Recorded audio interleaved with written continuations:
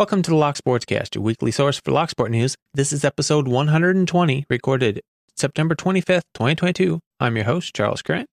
And in today's episode, more Brink's Heist questions, new burglary trick, Vatican keys, slot machine hacking, inside the Alpha Lock, new products, events, meetups, criminals, sales, giveaways, and more.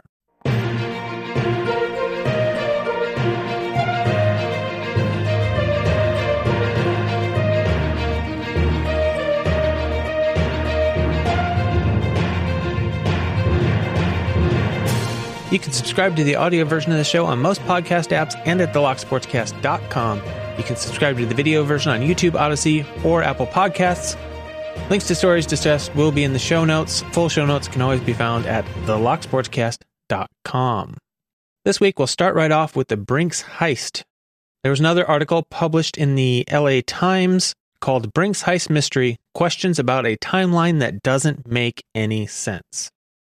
They say the questions are swirling around the timeline laid out by Brink's legal filings and Los Angeles County Sheriff's Department documents.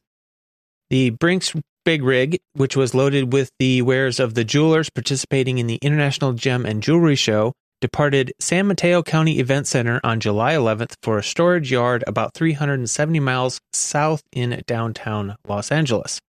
According to legal filings in the lawsuit Brink's filed against the jewelers, said that its two drivers made the roughly 298-mile drive from San Mateo to the Flying J Travel Center in Lubbock in about 2 hours and 4 minutes, including a stop at a rest area. To traverse that distance so quickly, the vehicle would have had to have been driving at speeds of over 140 miles an hour. That same drive, if driving the speed limit, would take about 4 hours. The article also raises questions about the timing of the authorities' response to the crime, a crime in which 22 bags of loot were stolen, while one of the drivers supposedly slept inside the vehicle berth and the other was getting food at the Flying J truck stop. A sheriff's department incident said that both drivers told a deputy that their vehicle left San Mateo at 12:01 a.m., information also noted by Brink's legal filing.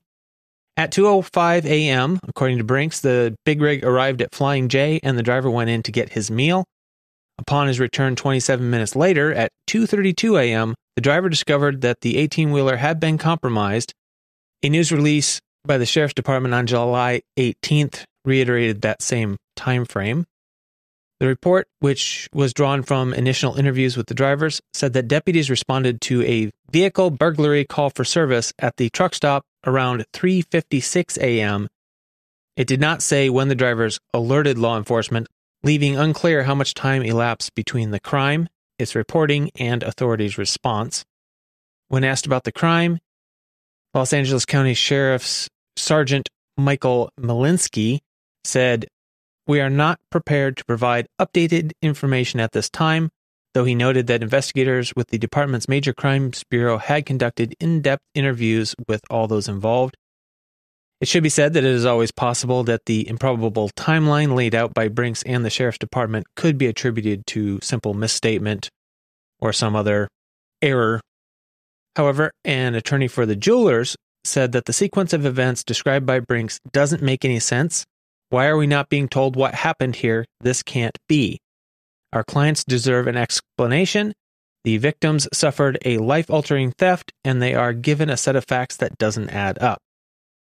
He also said that the most unlikely element of the timeline relates to the 18-wheeler's journey as it approached the Grapevine.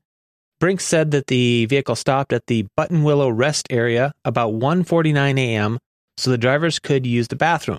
It then continued on to the Flying J, reaching it 16 minutes later.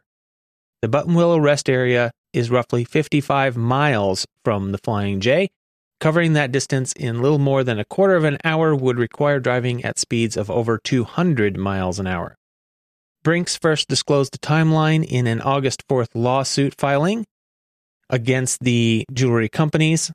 The complaint is part of a wider legal dispute between Brink's and the jewelers over the value of the stolen property. Covered that in the last episode of the podcast. The sheriff's incident report, which was dated July 11th, reveals new details about the heist. Written by a deputy who arrived on the scene, The report said that the driver who dined at the Flying J found upon his return to the vehicle that its lock had been cut away and the latches, where the lock once was, were bent, and the lock was nowhere to be found, end quote. The sleeping driver noted that he, quote, did not see who committed the burglary or hear anything unusual or notice that they were being followed by anyone, end quote. But the report said that the thieves left something behind, metal fragments at the base of the trailer's locking mechanism. The incident report said that the trailer's cargo, which included gems, jewelry, watches, and other precious items, was contained in orange marked Brink's bags. It also said that the blue 2019 Volvo Big Rig was marked Brink's. Interestingly, the report did not note the presence of vehicle security features that the jewelers and others in the industry have said that they expected Brinks to have when shipping valuable merchandise.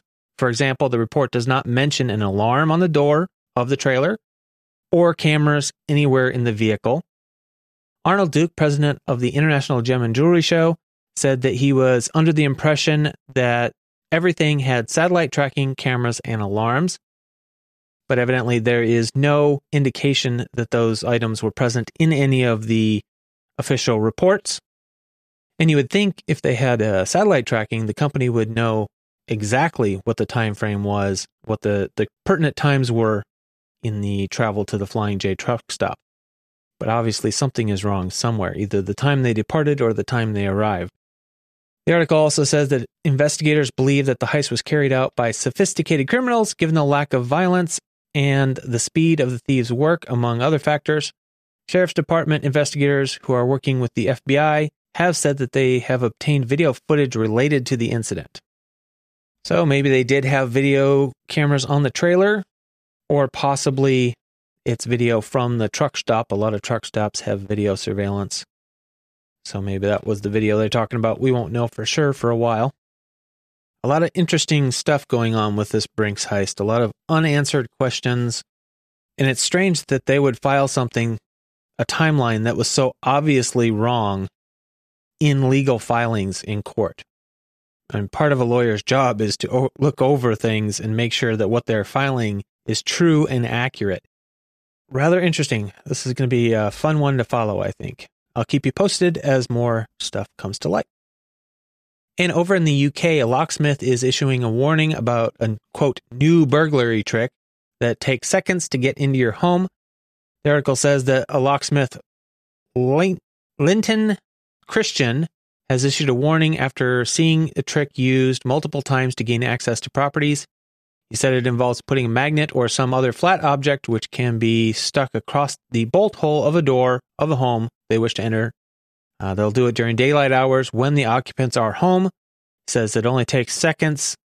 All it requires is that the door is left unlocked or ajar by the homeowners for a moment. He said that burglars will return to the home later when the occupants are sleeping or out of their house so that they can freely enter due to the lack of working lock. He says this new trick relies on the homeowner not discovering the reason why their door isn't locking or hoping for the best and putting off acting until the next morning, by which time the criminals may have already struck. And he says he has seen the trick used across the area he works in. So, interesting. I'm not exactly sure how the UK locks work, but this is actually kind of an old trick here in the States. This is a trick we used in high school to get into classrooms. One of a few tricks we used. Anyway, like I said, I'm not really familiar with how the latch system on the doors he's talking about works, but might be something to be aware of. I don't know if it is really a new trick over there or not, but I don't really think it's a new trick here. In fact, tape across the latch was one of the things that got the Watergate burglars caught. Definitely not a new trick, at least in the United States. I ran across this that I thought was interesting, so I mentioned it. The Grand Canyon University's Cyber Center of Excellence kicked off the year with an open house on Tuesday in their technology building. The event included several hands-on stations, including lockpicking. Visitors could also participate in a Capture the Flag event. Anyway, just thought it was interesting that their open house included a lockpicking station. And Sylvester Stallone has made the Locksport news by posting a picture on Instagram of holding two very large key rings. The description on the video said, "Very rare and special moment. I was allowed to hold the keys that open every single door in the entire Vatican City, including the Sistine Chapel. So glad we named our beautiful daughter this beautiful name, Sistine. Of course, they wouldn't let me out of their sight with the keys. I don't blame them." Now, a lot of people in the comments made a lot of jokes, but also pointed out that there's a lot more security in Vatican City than just the keys. They have a lot of security guards. But I still would consider this a failure of the security team by letting him take a picture and post it publicly of the keys, unless they're not actually the real keys. But this appears to be a total failure of the security team. There's no way, if I were running the security team, that I would let even a celebrity post a picture of my keys. This next story has actually been out for a while, since early August, I think.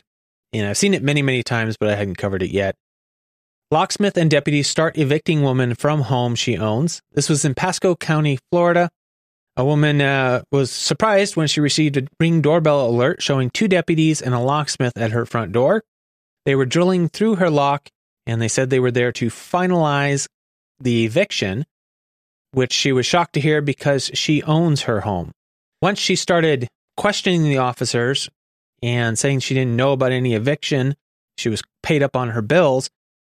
They asked her to identify herself, which she did, and while that was happening, one of the officers walks back and takes a look at the number on the house and calls the other officer back when they suddenly realize that they have just attempted to make entry into the wrong home. They told her that they meant to go to the house next door and that they were sorry, and the locksmith would install a new lock to replace the one that they had broken. The Pasco County Sheriff's Office says the incident was a mistake and is now under investigation. The lady says she was happy she was able to stop the mistaken eviction and whatever else would have entailed, like possibly finding all of her belongings on the curb. So this is always an important thing to remember. Anytime you're going, if you are in law enforcement or you are a locksmith, double check, triple check, make sure you are at the right house. If you are serving a warrant, if you are doing an eviction, if you're doing a rekey, double, triple check your address. You don't want to be this person. And things could end up a lot worse. Then over on Twitter, Locksmith Ledger announced their 2023 van contest, where they said, "Driving the baddest rig on the road? We want to see it. Enter Locksmith Ledger's 2023 van contest to confirm your status. We're judging interior, exterior, innovation, and overall details." And as was pointed out in the comments by iFisk, I believe, that this is not really probably a good idea, especially nowadays with the number of locksmiths we've seen being robbed at gunpoint for the contents of their van. Admittedly, it's probably not likely that those people that are doing the robberies are going to be watching Locksmith Ledger's Twitter feed or blog posts to see which locksmiths to hit. But it's probably still not a good idea to be advertising the contents of your van in today's climate. Over on Hackaday and a couple other sites, there were articles posted all the same article, just posted on multiple different sites and with slightly different titles. Robot opens master combination locks in less than a minute. These were written by Robin Keary. The article highlights a machine that can open a master combination lock very, very quickly. The operating principle is based on previous research done by Sami Kemkar from a couple years ago. The principle being that the combination can be found by applying a small amount of pressure on the shackle and searching for locations on the dial where the movement becomes heavier or more difficult. The algorithm can then be used to completely determine the first and third numbers and find a list of just 8 candidates for the second number, making it really quick to just try those sequentially and open the lock. The article includes a link to a YouTube video, which is silent, but demonstrates the principle on, I believe it's 3 locks in a row. The article also links a previous Hackaday article from 2013 about a University of Wisconsin-Madison team that built an automatic master lock cracker as well. Interesting one to check out there. Links to the Hackaday article in the show notes if you want to check it out further. All of the machines that have been built to take advantage of this purpose are for finding the combination of lost locks. Just to be clear, the locks have to be mounted in this device in such a way that they cannot be done on locks in use in the field. Just to be clear, these are really only useful for finding the combination to a lock that you find in a drawer or something like that. Really just novelty because you can type of devices. Moving on to videos, we have a new video series being started by the Lockpicker 1969. It is called This Old Lock Series, and says that in this video series he'll be sharing his antique and vintage lock collection, typically organized by specific lock makers, and will try to provide some history about the lock maker, show some of the locks made by them, and pick a lock or two out of the collection. So if you're into vintage lock and the history of locks and lock makers, it might be a good series for you to check out. He has a playlist started with the first 2 episodes in it. And Alexander Mundy put out a video called Solar Letters Safe Lock Preview, in which he shows off his Solar Letters Safe Lock and shows how it basically works and what pieces are currently missing from the one he was able to procure. And if you're really into these odd foreign safe locks, this is a really good channel to check out. Alexander Mundy. Link to this video in his show notes. Check it out and consider subscribing. I love seeing all these obscure safe locks from around the world. I'm sure it costs him quite a bit of money to procure these things. And Lockpicking Cuber put out a video called Taking a Look Inside the Alpha Lock, in which he goes through and attempts to disassemble his Alpha Lock. He takes a look at how it's made and the mechanism and how it basically works. So if you, like me, are not quite willing to risk damaging your Alpha by taking it apart, be a good video to check out. The last video is by a channel called Vince Vintage, and it's entitled How This Device Illegally Won $44.9 million from Las Vegas. And it's basically a history of slot machine hacking and slot machine cheating devices. Pretty cool stuff. So if you've had questions about how this was done in the past and the fairly recent past, check it out. Link will be in the show notes. I found it quite interesting after my questions a while back about a story I covered that had some sort of slot machine hacking device in it. So I found it quite interesting to find this video that had some of the history of that in it. So check it out. Link in the show notes. Moving on to products, lockpickworld.com has Yale profile leashy style picks in stock. They are leashy style picks. They are not officially leashy picks.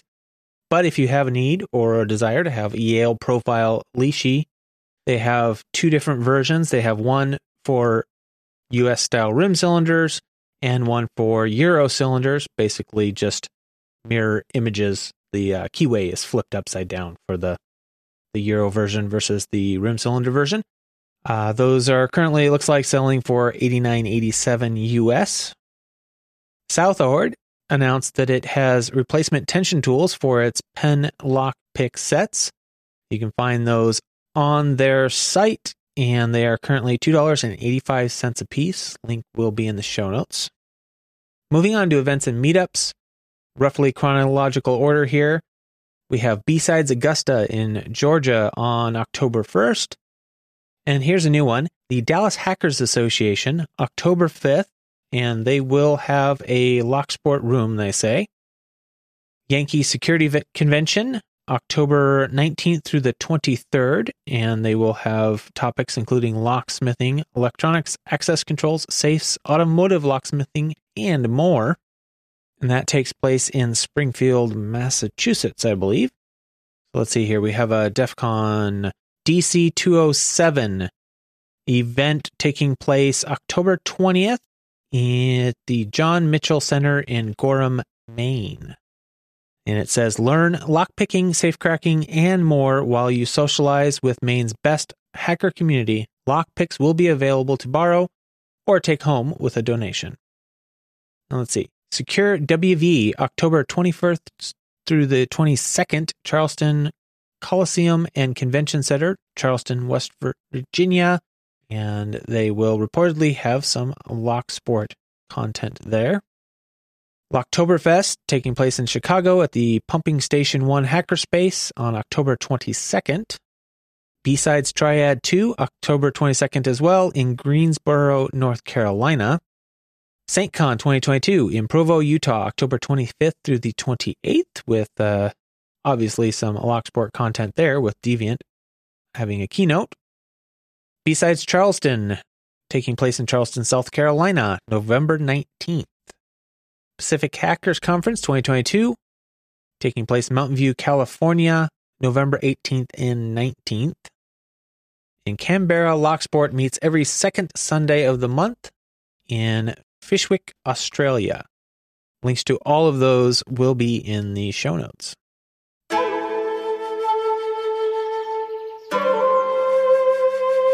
Moving on to Lockpickers United belts, we have several new belts to announce this week. We have a couple of purples. We have Sanwaro and Dependent Quartet 577, both earning purple this week. Congratulations to both of you. And we have 4 new brown belts. We have Snazzy and Lily Sharkmancer Wen, and B1 Blatt and Brandito 07, all earning brown this week. Congratulations to all of you. And for anyone who's not already familiar with the Lockpickers United belt system, links in the show notes to lots of information and videos about the system. So be sure to check that out. Now it's time to take a quick break, say thank you to the people that made this particular episode possible. I'll start with the financial supporters. These include Patreon and Subscribestar members. We have Jimmy Longs, Medler, Pandafrog, Michael Gilchrist, Stryonlock, Williams Brain, Dave to be Deciphered, Lebon's Locksport Journey, Pat from Uncensored Tactical, 3 Raccoons in a Coat, Anthony, a.k.a. Terrell, Dr. Hogmaster, Clayton Howard, a.k.a. Cooltune, Mog, John Lock, Rat Yoke, Mr. Picker, Cranky Lockpicker, JHB Picking, Barebones Lockpicking, Deadbolt Cafe, NWA Lockpicker, and Snake. Thank you to all of you. Content producers for this episode. We start with the chief content producer, which is Terrell, aka Anthony.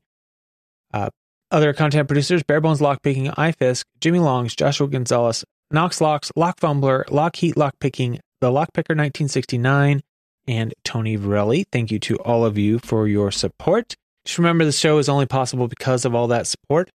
So if you value this podcast, please help support it by sending in your news, links, events, giveaway information, anything you have that's Locksport related, anything you think the community should know or would like to know, send it to podcast@thelocksportscast.com or any of the other methods listed in the show notes. Don't forget to share the show with your lockpicking friends, leave a comment, review, thumbs up, whatever your platform allows, subscribe on your favorite platform. And if you want to support financially, you can either be a PayPal, Patreon, or Subscribestar. If you donate or share information that I use in the show, I will give you credit in the show and in the show notes, just like the people I previously mentioned. And again, thank you for all of your continued support. Moving on to Lockpicking Criminals, we will start off with a story that I ran across titled, Gang Arrested on Suspicion of High-End Robberies Across Spain. The article says that police have detained a gang who are believed to have been involved in a number of high-profile robberies across Spain and Europe. 3 members of the gang, who are all understood to be Georgian, are suspected of robbery with force and were caught red-handed after a break-in where they had stolen jewels, money, and a safe. Officers believe the gang are responsible for multiple robberies in Spain and had connections with gangs across Europe where their stolen goods could be sold on the black market. Officers began investigating them at the start of the year after they were identified as being the main suspects in a series of robberies. After the arrest, large quantities of jewelry, money, and safes, as well as lockpicking tools, were confiscated. And interestingly, the picture of their equipment in the article is fascinating. If you look at the picture, they have a very nice selection of impressioning tools, including like a full set of dimple lock impressioning blanks and foil inserts. So looks like that might have been one of their favorite techniques. Then we have this story, which is not lock picking, but still rather interesting, I thought. Moochie's restaurant robbed. Owner says thief used professional tools to break in. And this is out of Salt Lake in the U.S. The article says that Moochie's Meatballs and more in South Salt Lake hopes that their surveillance video will help catch a thief. Surveillance video from the restaurant captured a hooded person using a tool to shatter the glass door at approximately 3:30 a.m.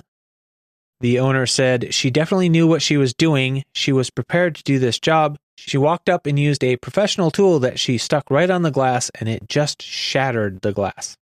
After waiting a couple minutes, security footage captures the thief walking into the restaurant and straight to the back of the shop into an office where the safe was located.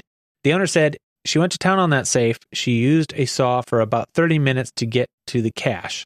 Thief made off with about $2,500 US. Now, I don't know what the, quote, professional tool was. You know, there are a lot of glass punches and stuff like that for emergency use and getting through automotive door glass. Could have been something like that. I wouldn't call that a, quote, professional tool. And the way she got into the safe, if you look at the picture, is not professional.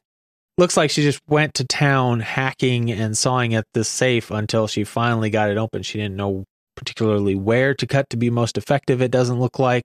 Just did as much damage as possible until got an opening big enough to get it open and get the money out.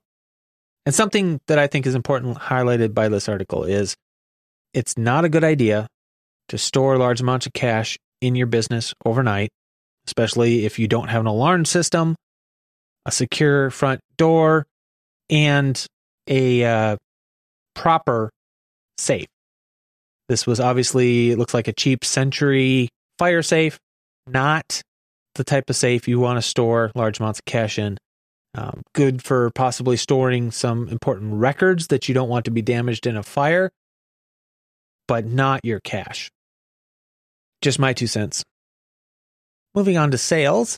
Southord has announced that they updated their sales item page again. So if you are interested, you can go check that out and see what the new sale items are. And we still have the Review Guru link for 10% discount at La Lock Tools. Barebones Lockpicking September coupon still active. The code is PRINCE10 for 10% store-wide except La Lock Tools products. 3dlocksport.com, 10% off if you use the code LSCAST10 at checkout. MakoLocks.com, 15% off with the code BYMAKO. And uklockpickers.co.uk, 10% off with the code GIFT. Moving on to giveaways, we got a couple of new ones. Lockheed Lockpicking has reached 100 subs and doing a 100 subscriber giveaway. It says, giveaway in appreciation of 100 plus subscribers. This community is great. What do you have to do? Be a subscriber to my channel, like this video, comment with the hashtag Lockheed100, and tell me a Locksport related joke or anecdote. And that gives you one entry. And or make a video with hashtag Lockheed100 and tell me a Locksport related joke or anecdote. And that gives you one entry. So a comment and a video will give you 2 entries. Drawing will take place somewhere around October 8th. Lock Fumbler is also doing a new giveaway. This one is for 100 videos and 200 subscribers. It is the hashtag Lock100Fumble200 and says, I want to celebrate my 100th video and 200 subscribers with the giveaway. And that giveaway ends on October 10th. So follow the link in the show notes and watch that video to figure out how to enter. And the Lockpicker 1969 is doing weekly giveaways and been having some pretty good turnout in those, it looks like. So be sure to check out those giveaways.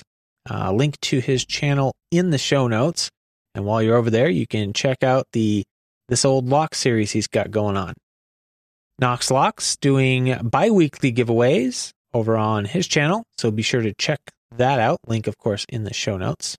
And of course, there's CLK Supplies doing their hashtag LockBoss giveaways weekly, so you can be sure to check those out. And that brings us to the end of an episode. Thank you very much for listening to the whole thing if you've made it to this point. And on a personal note, things that I've been doing actually involved in Locksport as I've had some free time is I've been working on my safe lock electronics projects again. This time not my auto dialer, but manipulation aids. So digital dial reader or digital dial magnifier or whatever you want to call it. Basically an encoder-driven device to just help you keep track of the small differences and help you graph a safe. I've created a little device that can be either used portably by itself, which is the dial reader with an LCD display.